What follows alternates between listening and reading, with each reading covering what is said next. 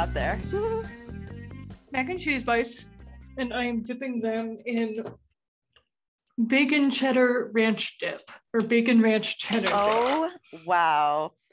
Dipping dairy products in ranch is so great. Pizza, yum. And then I have 2 s'mores Pop-Tarts sitting on my shelf for the dessert snack because I prepared my munchies ahead of time tonight. Excellent. I just ate an awful lot of cookie dough. The sugar cookie, the cutout ones, the best. I would say cookie dough Pop-Tart was what I had last night. Oh, how was that? They are amazing. The only reason I'm not having one tonight is because I'm trying to savor them and alternate between the different flavors. So I don't just burn through my favorite flavor first. Yeah, I get that. Variety is a spice of life. But yeah, I'm Gilda. And I'm Steph. And speaking of variety, there's a little variety show called Saturday Night Live that we're about to talk about. And Gilda looks so done with my shit right now. Gilda has just had a day and dealing with boy drama, and I am just over it. I'm going to tell you, okay, wait, before we get into the rest of this episode, let's all reveal about sexuality for a minute. I was like, oh my God, do I even like guys? Like, was I just faking it the whole time? And I was like really thinking about it. And then I just saw this quote, honest to God, you know what? Let me just pull it up because it really had me thinking. It's quote, Chris Evans should roll every joint. He was at our table and someone wanted to get high but doesn't roll. Chris crushed up weed in one hand and prepared the papers in the other. I blinked and suddenly the weed's all in there and it's neatly twisted in a cone. He even used a drink ticket to make a filter. It happened in less than a minute and he didn't bother sitting. It's one of the best joints I've smoked. So I would absolutely want to fuck that man. I was going to say, Chris Evans is like, he's the best of the Chris's. I would do a lot for like an hour in a room alone with him. 10 minutes, all I need. I'll show him a good time. All right, 10 minutes is all I need, but an hour is what I want. Yeah, minimum. But yeah, so this is the podcast where Steph and I, we smoke up, we get high, we talk about Saturday Night Live. And tonight we are covering a classic episode, season 2, episode 2, which was hosted by Norman Lear with a musical guest Boz Scaggs, and it aired on September 25th, 1976. Yes, this episode was actually not that bad. So let's get into it. The cold open was a little bit interesting. It was Gilda sitting at a desk and she was on the phone with Chevy Chase, who was in the hospital. And we see like a picture of him in the hospital on the phone, and that was kind of funny. It was because he had fallen during the debate sketch last week, is what they said. Yeah. No, and that was Third Beat magazine. I don't know what this is, but they had an article that says illustrated history of SNL cast members injuring themselves on podiums while playing politicians named Ford. And apparently Chevy Chase did actually hurt himself during that sketch. He like pulled a groin muscle or something. They have a screen grab of like him on the ground after he did that like podium fall. Oh, poor Chevy. Yeah, no. Oh, I know. But no, I thought this is actually a really cute take on a cold open. Yeah.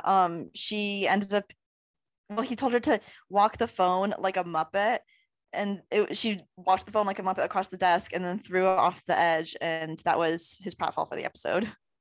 Yeah. I actually thought it was really cute. And I don't know.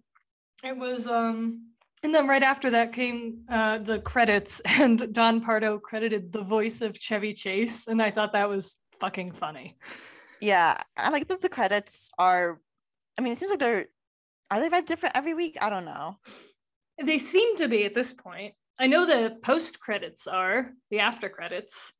Oh yeah, for sure. But yeah, it was just Chevy calling Gilda and saying, hey, I see you, don't do the fall. And then he tells her to make the phone trip over her other hand, which I don't know. She looked so serious when. I'm sorry, I'm eating. I need to stop eating in the microphone. Sorry, guys. ASMR. I don't know. It was just like Gilda looked so serious when she was doing this. But she was like, okay, I'll do it. And it was just so adorable. Yeah, it was really cute. She was so cute this whole episode. Yeah, and so the monologue then, Norman Lear, he was. Wait, oh my god, I can't read. Okay. This started weird, and I was like, okay, Jesus, he was old then. Like, I'm pretty sure he just got an award at the Screen Actors Guild Awards this year. Yeah, he received the Carol Burnett Award. Oh, at the Golden Globes. Whoops. And he's still fucking alive. He's 98 years old. So this man was old then. It just goes into this bit where Norman Lear is interviewing people that work for him on his shows. He was basically just asking them about him and like receiving all of this ridiculous praise. And then whenever it was time for them to leave, they would like turn around and make a face behind him or is and I had actually never really heard Carroll O'Connor's real voice. When he plays Archie Bunker, he has this very heavy accent. And like Carroll O'Connor, the guy that played Archie Bunker, he's just talking and he sounds so nice. And I'm like, what the fuck? It was a complete like shift from how I have always seen him. You see, I didn't know any of the people in this cold open. I was just like, who are these people? They were kind of good though. They all really sold their parts, I thought. Oh yeah, 100%. I mean, Jean Stapleton, she played Edith Bunker. She was a goddamn national treasure. Like she was just Actually, amazing. I have heard of her. She was so talented.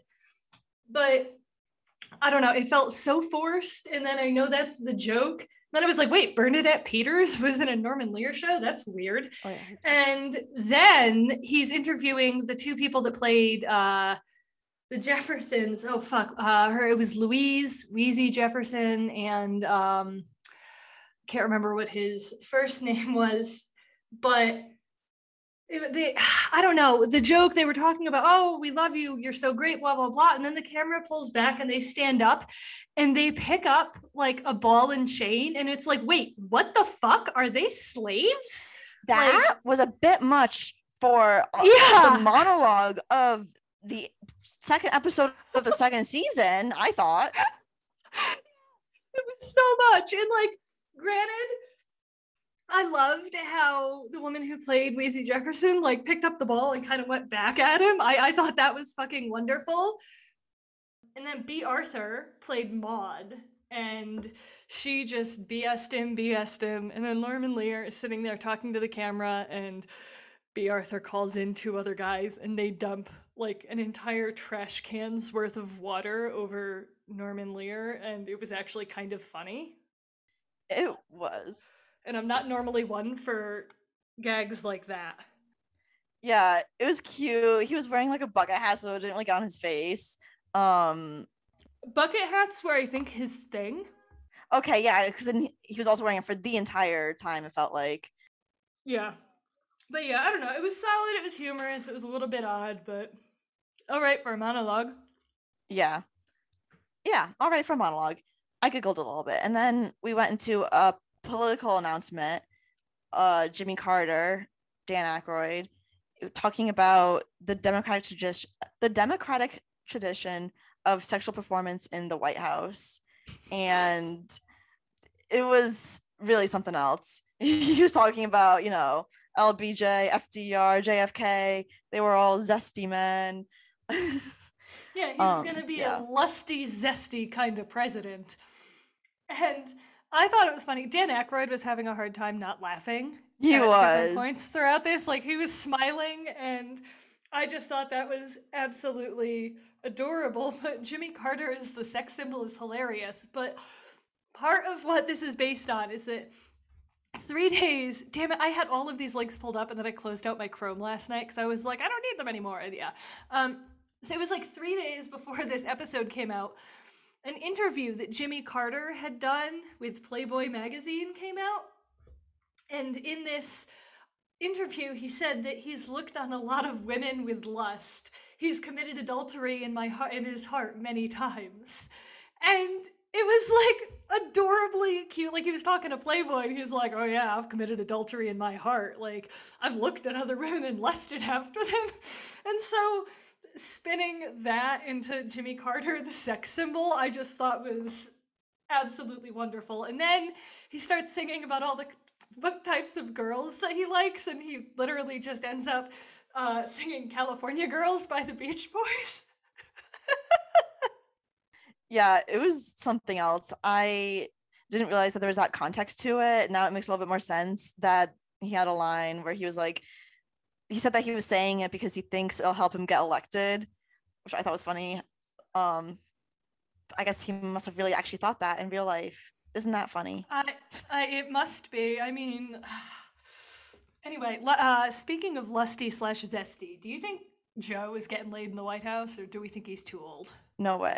No fucking way. Okay. I know that like Kamala and Doug are like, we know they're getting down. They're like, yeah, they're having fun. But yeah, I don't know. That was one of the thoughts that popped into my head when I was watching this. I was like, huh. And it was like, well, I don't know. He's kind of rascally, but he's also 78. But then it's like, is it ageist to think that old people don't have sex? I don't know. Is it? I don't know. Anyway, yeah. And then Norman Lear introduced the first musical performance, which I felt came really early tonight.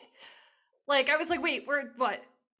A cold open, a monologue, and a sketch in, and we already got some Boz Scaggs, which I thought it was adorable because apparently this was Norman Lear's daughter's favorite performer, and I'm guessing he pulled strings to get him, I don't know, get him on the show, but then, so the song starts, Boz Scaggs is performing Lowdown, but my first thought was, weird little flute! Oh my god. Oh, and my only other note I have a bunch more notes about this, but the backup singer that was on the right was wearing a maroon shirt with blue flowers that had bell sleeves, and I was like, oh my god, I am like 90% sure. It looks exactly like it, yeah. Yeah, like, I pulled this out just to be like, oh my god, is this not what the fuck she was wearing? That is, because I was looking at it and I was like, wow. I don't really wear flowy clothes, but like it looks really good on her. Yeah, no, look at that bell sleeve. Oh, I do love a good bell sleeve. Ooh, excuse me. Yeah, so I pulled that out of the depths of my closet for this because, well, I don't fit into it right now. Fair enough, you know. But yeah, I don't know.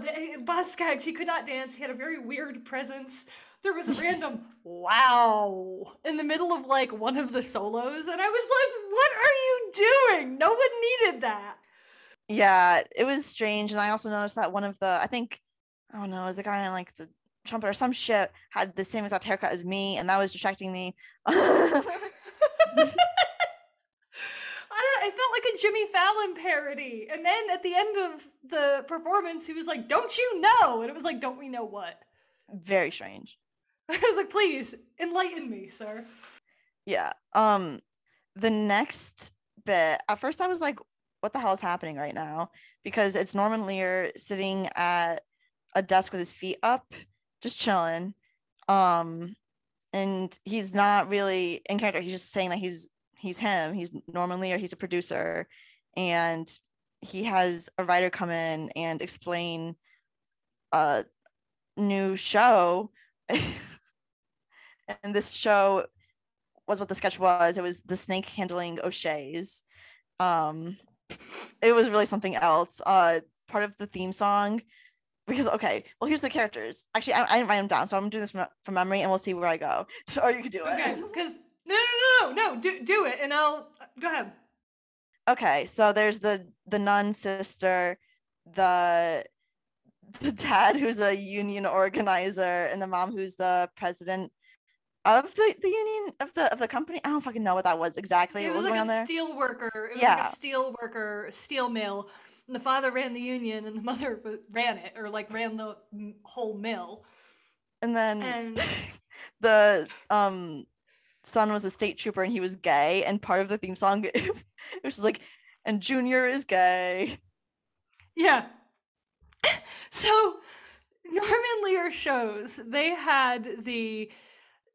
were known for pushing boundaries or introducing new concepts to the family at home watching a sitcom and, familiarizing them with ideas. I'm pretty sure the Jeffersons were the first Black family on a primetime comedy. Like, and they were originally the neighbors of Archie and Edith Bunker on All in the Family. And so that was a spinoff, was the Jeffersons. God damn it, what was his first name? I know the actor's name. He just died not too long ago. Okay, that makes sense because it was like just this wacky family, and then he goes, and they're all practicing snake handlers. Right. So, fuck. George and Louise. God damn it, why couldn't I remember George Jefferson? Sherman Hemsley was the guy that played him. Don't ask me how I remembered Sherman Hemsley and not George Jefferson, but whatever. Anyway, all of these shows were like loosely in the same universe, but like on Maude, that was the first American sitcom to talk about abortion. Like, it was 1970 something, and she was going to be a single mother, and was she ready to raise a baby with her partner, and she already had kids that were older, and it was this whole thing. But his shows were really good vehicles for that. So I found that this sketch was really pushing and making fun of that. Oh, the dad's a union worker. And the dad was always a blue collar worker in these shows.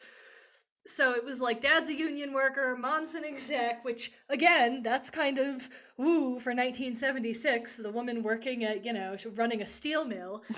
Lorraine Newman, and Jane Curtin was playing the mother, John Belushi was playing the dad, Lorraine Newman was playing Sister Nun, and Dan Aykroyd was the gay son, because that was how he was talked about in this sketch. The gay cop. Yeah. I don't know, I thought the snacks were cute. Lorraine Newman was not thrilled to be handling them. She was biting her lip at one point, get this away from me. Yeah, at first I couldn't tell if they were real or not. But they were definitely real because their heads were moving, and that was kind of cool to see snakes on live TV. That's a bit scary, honestly. I was gonna say, I think that's one of the first times. I think there was a dog during the Louise Lasser episode, but this is the first time cast members had interacted with, I don't know, reptiles or something in there. Yeah, holding snakes is fun. It got weird and problematic really quick. Talking about it was you can't borrow the car to go here, although Lorraine Newman called the car the Nunmobile, and I fucking laughed out loud at that. She's like, I can't let you borrow the Nunmobile if you're going to be with Lloyd or whatever. And I yeah, that was really funny. They the whole episode, well, not the whole episode, but the episode was just about the gay state trooper's son arrested the dad because he was, doing a what do they call that demonstration? I don't know. Picket line? Yep. Yeah, and then Lorraine Newman. Hang on. Sorry, I was so hungry when I got back. Fair enough. I literally inhaled food just now. Lorraine Newman introduced next week's show. And she's like, normally it would be this at 11:30, but it's going to be this. We're going to be there. And Eric Idle of Monty Python is hosting. And the crowd was like, ooh. And then she announced that Joe Cocker was the musical guest. And the place, there were audible gasps. People were like, oh. And it's like, oh, shit. Okay, so this was a big name show for them back then. People were like, whoa, what big gets. Joe Cocker. But I mean, yeah, I love Monty Python's Flying Circus. I watched it in high school with my boyfriend at the time. So it's been a minute since I've watched it, but that's some good shit right there. I know that Eric Idle was friends with George Harrison, and that's yeah, no, George Harrison funded a bunch of Monty Python stuff. He might have been in some stuff. He loved them. Yeah. That's so cool. So, I think I've mentioned it on the show before, back when we were talking about John Belushi doing the whole Joe Cocker impression as the musical guest. I saw Joe Cocker, and I forgot about that. Yeah, right? But yeah, so anyway, that's next week's show. And then we had Weekend Update, which I thought Jane Curtin did a fucking good job at this. And I thought the opening was just Yes, she did do a good job. You could tell she was like, I don't know, a little bit nervous, but yeah, it started out just like it does with Chevy Chase, where he's on the phone and she's on the phone and she was just very confused. And we're all in on the joke because we know that on the other side is some girl talking about sex. And she was like, a golden shower? What is that? Which, okay, I don't really believe any adult doesn't know what the hell that is. But maybe things were different when they didn't have the internet. no, but but I mean at the same time, like I don't know, her just playing the I'm sorry, I think you have the wrong number. What? Like it was like she was playing it as, she had no idea who this person was, what Chevy Chase was up to. And I don't know, just the general not disdain, but like the just this is juvenile and I am above this. I'm going to read the news and the jokes are what they I don't know. I just thought her vibe was so good and I can't wait to see more of her doing this cuz yeah. Yeah, she did bring a totally different vibe to Weekend Update than what we've seen for the past whole fucking season. Um, I was here for it, She was kind of professional about it. She had this joke about Mr. Ford. That's what I wrote in my notes, so I just said it. I'm sure I don't know, somebody must have said that. But would you really say Mr. Ford? Don't you have to say President Ford? I don't know. You have to? Oh, I apologize. No one's gonna knock down your door because you didn't. I'm just saying it's generally protocol to refer to someone who has been elected president as the president, which is why Stephen Colbert stopped. He won't say Trump on his show and he won't show it. And he won't even say the former president because he's like, that makes me feel ickier. And so what he did is he started a hashtag on Twitter called He Who Shall Be Named. And he literally just told people to send him nicknames for Donald Trump with that hashtag. And he's been using them in his show with credit to the people on Twitter, bottom of the screen. That is so fun. Wow. So, anyway, Gerald Ford. He had been a little bit scared of Jimmy Carter in the election, and she said that it was because he had peanuts envy, which was a really well delivered line. It was a really well delivered line. It was a funny joke on multiple levels. I also liked that Gerald Ford, in response to Jimmy Carter's Playboy interview, has said that he's practiced celibacy in his heart, and I just thought that was funny. There was a joke about Patty Hearst saving herself for the right army, which, okay, problematic, but funny. It was not what I expected Jane Curtin to say, so it was kind of funny. Laraine Newman was a correspondent in Times Square, the worst green screen I've ever seen in my life. And and she was there and she was talking about it being New Year's, and then you realize that she's talking about Rosh Hashanah. That was a bit weird of a bit, I'll say. I don't really know. I didn't bother to look if Laraine Newman is Jewish or not, but either way, yeah, she's Jewish. It looks it. Okay, that makes me feel a bit better because like the way that she said it was like such a joke, and I was like, ooh. I mean, it says her family is Jewish. She's the granddaughter of an Arizona Jewish cattle rancher. Wow. I mean, granddaughter, not daughter, but still. Yeah. So there was a really fucking problematic joke about Elton John coming out as bi and saying half of the interview was in Rolling Stone and the other half was in Women's Wear Daily. And I was like, wow, go fuck yourself. Yeah, that was our what do you call it? The token biphobic moment of the episode. Then there was and that was really the rest. That was it, right? There's no more.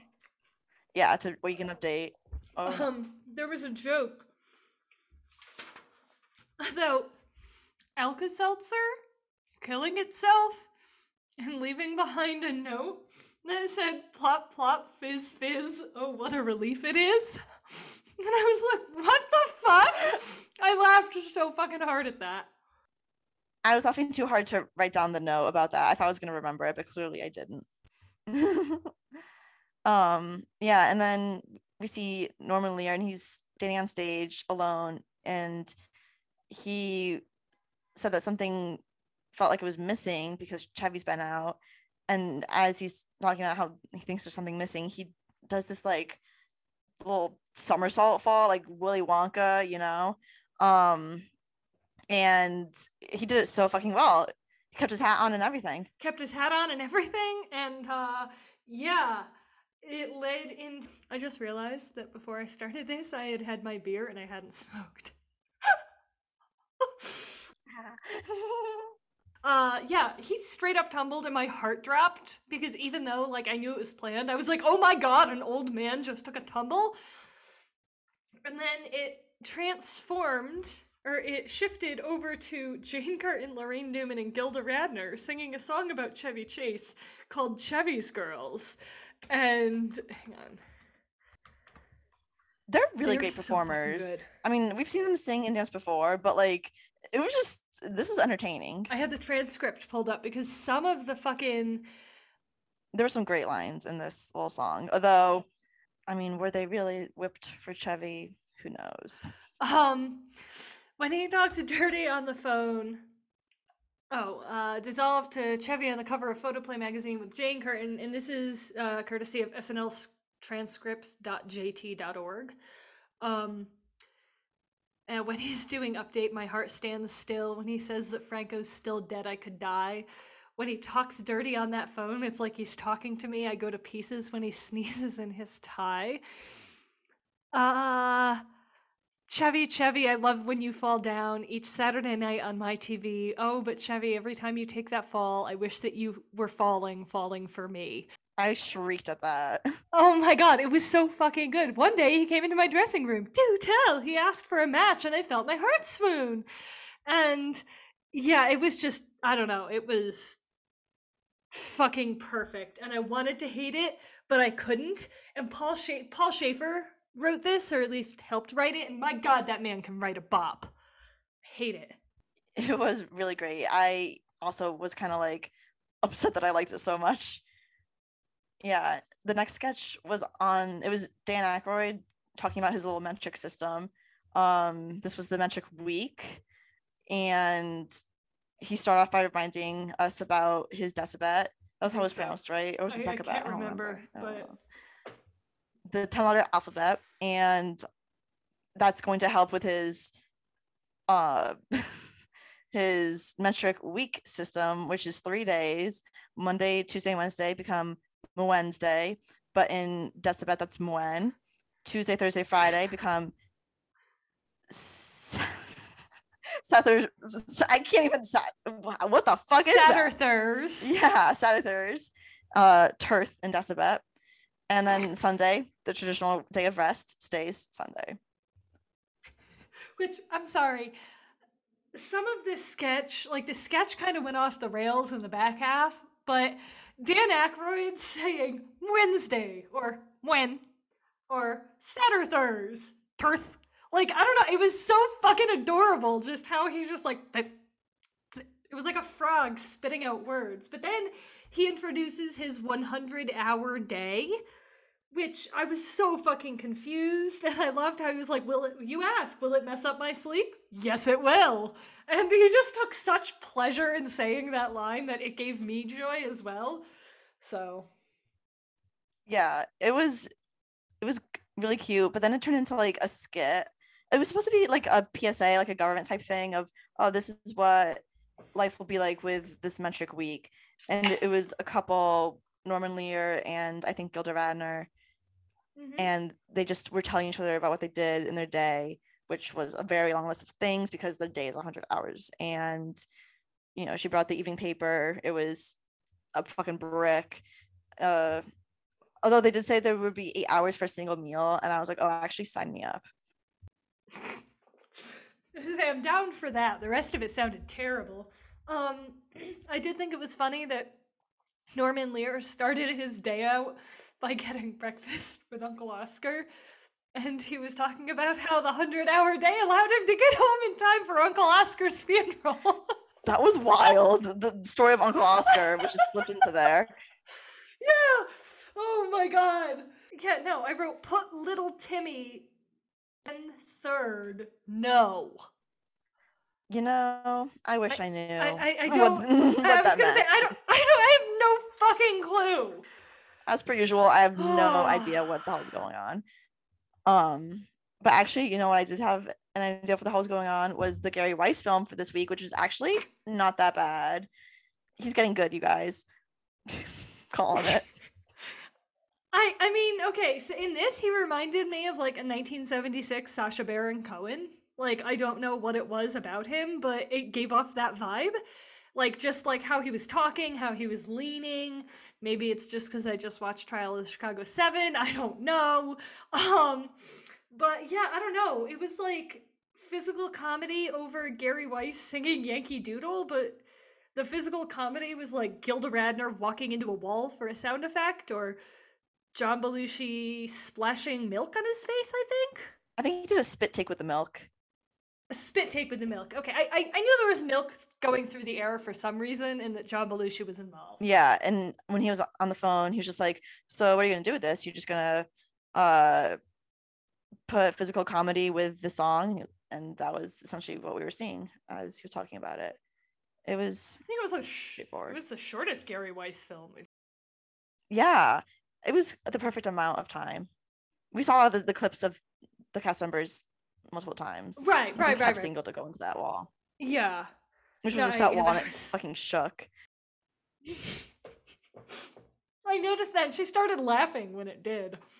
The next sketch I was just like so fucking disgusted by that. Do you want to handle it? Do you want me to handle it? Yeah, well, okay, so this sketch starts out and it's John Belushi and Gilda Radner. He's her divorce lawyer, and he wants her to talk about her experience for the court. He wants her to, practice for him, and she does it. She goes, my husband used to beat me up, and the audience started laughing, and I was like, huh? Right? Like, literally. And so she tells this whole fucking story. Yeah, it was horrible. And then he says, no, you need to do it with more emotion. So then she starts to do it again, but still it's bad. And he tells her to sob, which, okay, she did this kind of funny. She was like, oh, I have to sob. And then she goes, it was terrible. Which, like, that's the level of effort I would have given as well. Right. But like she's talking about how the abuse in her marriage is getting worse, and she's saying, oh, her husband would hit her if the salt wasn't out. And then John Belushi, I was just like, people were laughing at John Belushi like yanking Gilda Radner across the set by her hair. And I was like, yeah, no, that's not funny. That would not fly on TV today. I am almost positive. No, it was like kind of horrific. And then Norman Lear walks on and he plays the senior partner of this firm, and he says, apologize to her. And then he goes to show Gilda what John Belushi's looking for. And when he starts talking, Belushi fucking beats him up too. And then he like breaks character, and that was kind of funny when he broke character. He was like, "You hotshot producer," that was, and he was just like beating him up. But like I felt like we could have gotten to that point differently. We could have gotten there differently. Yeah, I was like, okay, he's choking Norman Lear, but it went from like funny. It started as, okay, we've seen something to this effect before. I feel like we saw something like this early on in season 1. Probably, I think so. I'm pretty sure Gilda was getting like thrown around the set by someone. Oh yeah. I did not find it funny then either. But I don't know. There were so many levels of no, and it was like, and the joke at the end was that John Belushi had killed Norman Lear. Yeah, she was like, John, he's an important producer, and he goes, well, he's not our producer. What the fuck? Yeah, I was really like, what the hell is this? Okay. And then What can you say? we had Boz Scaggs' second performance. He performed What Can I Say? And I liked this song better. It was still not great, but it was better. Yeah, I felt the same way. This next sketch, I'm gonna be real honest with you. At this point in the episode, I was very tired, and this sketch had a lot going on. So I'm Okay. gonna need you to explain it. That's 100% fine. You really have to be familiar with the British Rhodesian conflict to understand this sketch, and the only reason why I understood like a modicum of it, I've listened to the Behind the Bastards on Henry Stanley Morton or whoever the fuck. It was like on Rhodesia, and it was horrific. A lot of singing in this sketch. There was a lot of singing in this sketch. Garrett Morris was Rhodesian. John Belushi was portraying Henry Kissinger, and Dan Aykroyd was an old British dude. And they were trying to negotiate peace and withdrawal from, or like having Britain withdraw. And Garrett Morris was not used a bunch in this episode. I think I really only recall seeing him in the Gary Weiss film in this. But he had a few. Yeah, really in the Gary good Weiss lines. film, I don't know if we mentioned it, but he was getting pied in the face. Yes, that was one of the sound effects. I don't know, he had a few good lines. He called the British guy pig pork face. And he said, "No, Mr. Hung like a hamster," which I thought was an amazing line. That was an amazing line. He's fucking funny. He shines whenever he has screen time. He does. But yeah, it was a super fucking niche sketch about Henry Kissinger negotiating peace and how he does this by wearing people down through song. And he got the other two men to sing "All You Need Is Love," "Reach Out in the Darkness" by Friend and Lover, and give peace a chance. And so Henry Kissinger, he just like exhausts these two guys, and they're like, "Make it stop." So the British guy signs a piece of paper, and Henry Kissinger comes out and he's like, "I did it, I got it." And it turns out that the guy signed a like an advertisement. It was a something. subscription to Playboy. There we go. Thank you. Yeah, definitely not a peace treaty, but yeah, I thought it ended funny, and then there was something so I did not get it at first, and I know that was the point, but it's I was very confused. Oh god, it was so weird. I was like, "Oh my god, this poor man is bombing."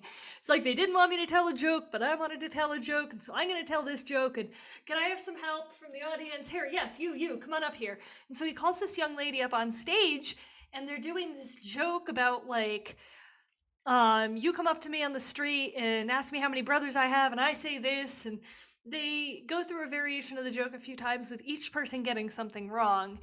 And Norman Lear turns to the camera and he's like, "So this joke is a joke. I wanted to do this joke because this joke was one that I did with my daughter when she was little, and to help me tonight was my daughter." And it was like she was the person he pulled up from the audience, and I was like, "Oh, that was so cute." That was actually very cute.